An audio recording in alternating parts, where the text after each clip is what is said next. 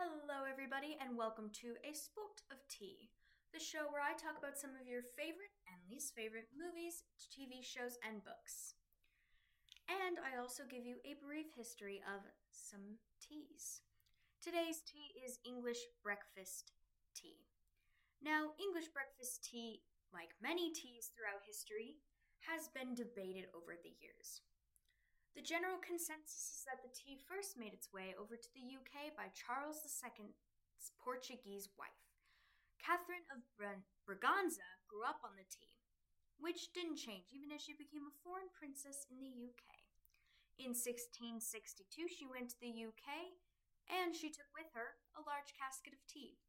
The drink spread around the royal family, and anything the royal family did, the upper classes did as well. And so, the entire country eventually was drinking English breakfast tea.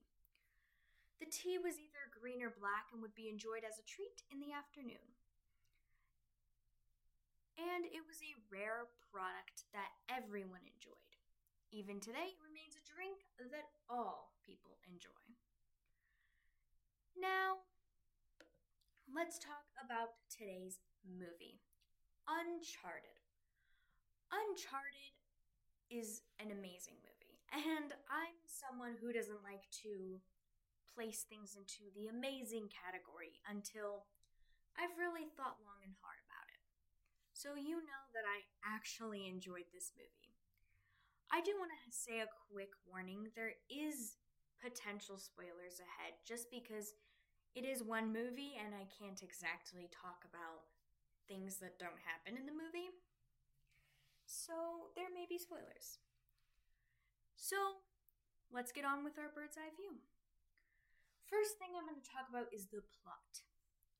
I really enjoyed the plot of this movie. It was simplistic and yet complex, heartfelt, hilarious, and yet also just everything. And for the most part, characters were well written.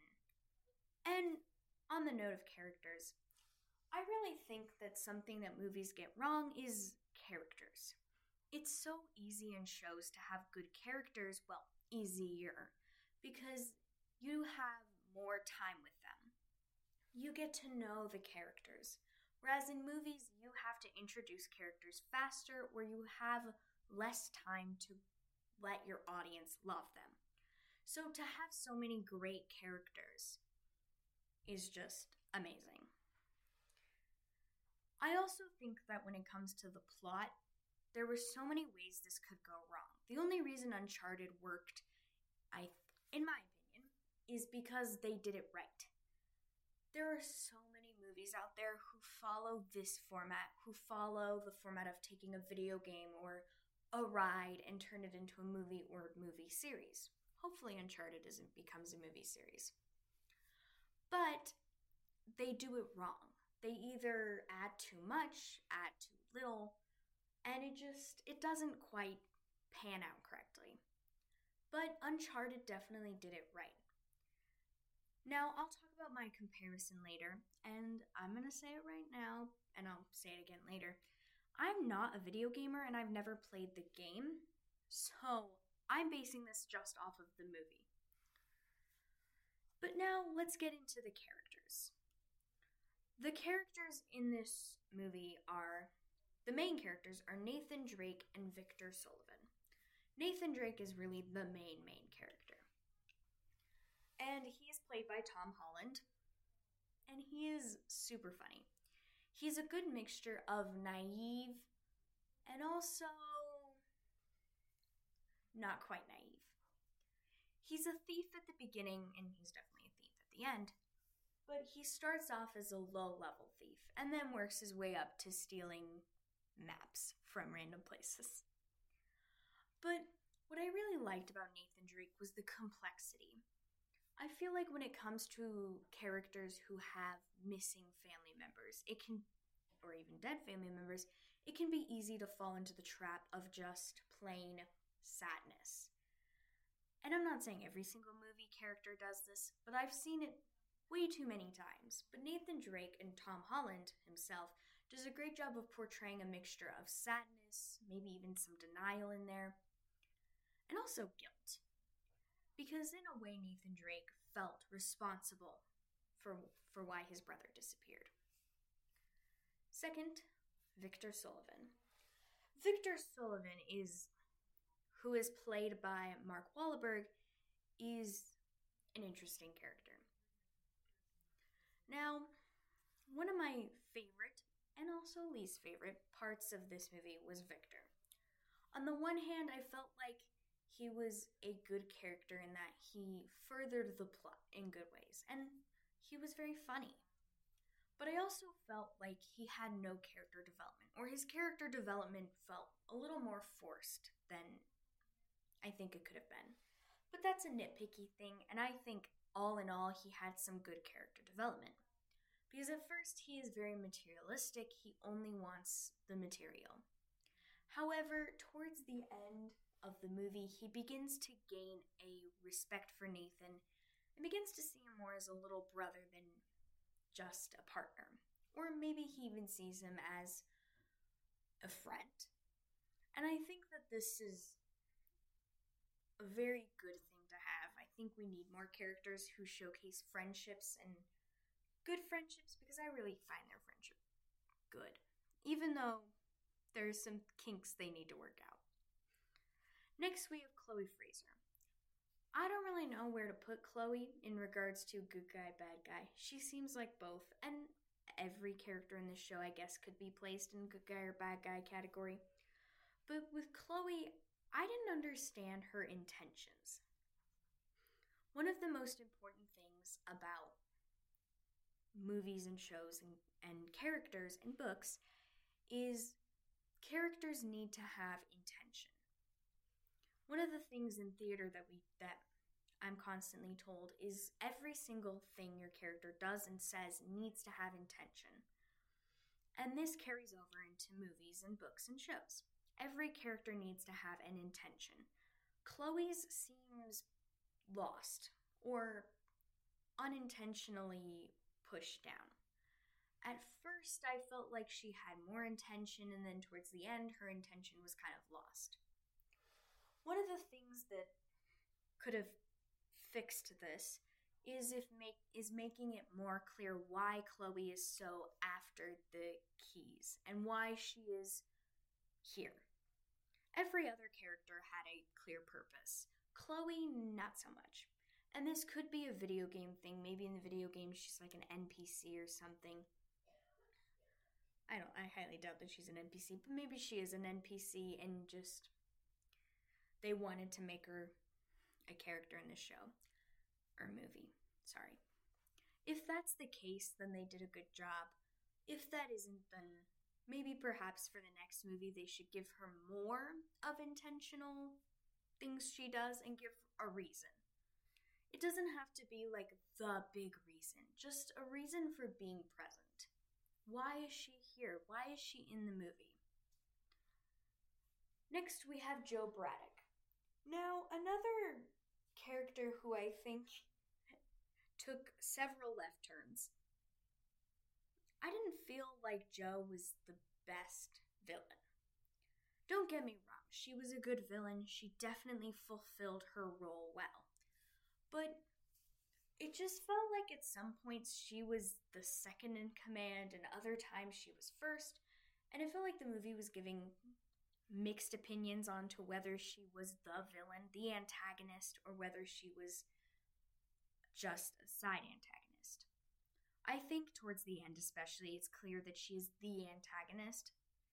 But perhaps at the beginning of the movie, they should have given her some more wiggle room because it felt like her ability was kind of hampered.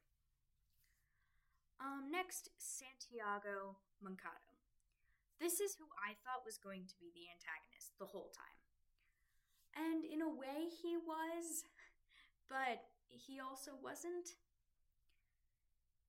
His intentions were very clear, and I think he would have been a better antagonist than Joe, but I do think it's interesting to see Joe's true intentions revealed.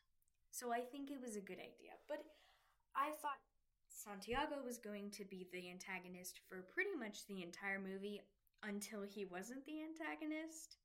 So that was kind of interesting. And I will not lie, that is one of the few times that I've ever been truly like blindsided by a movie.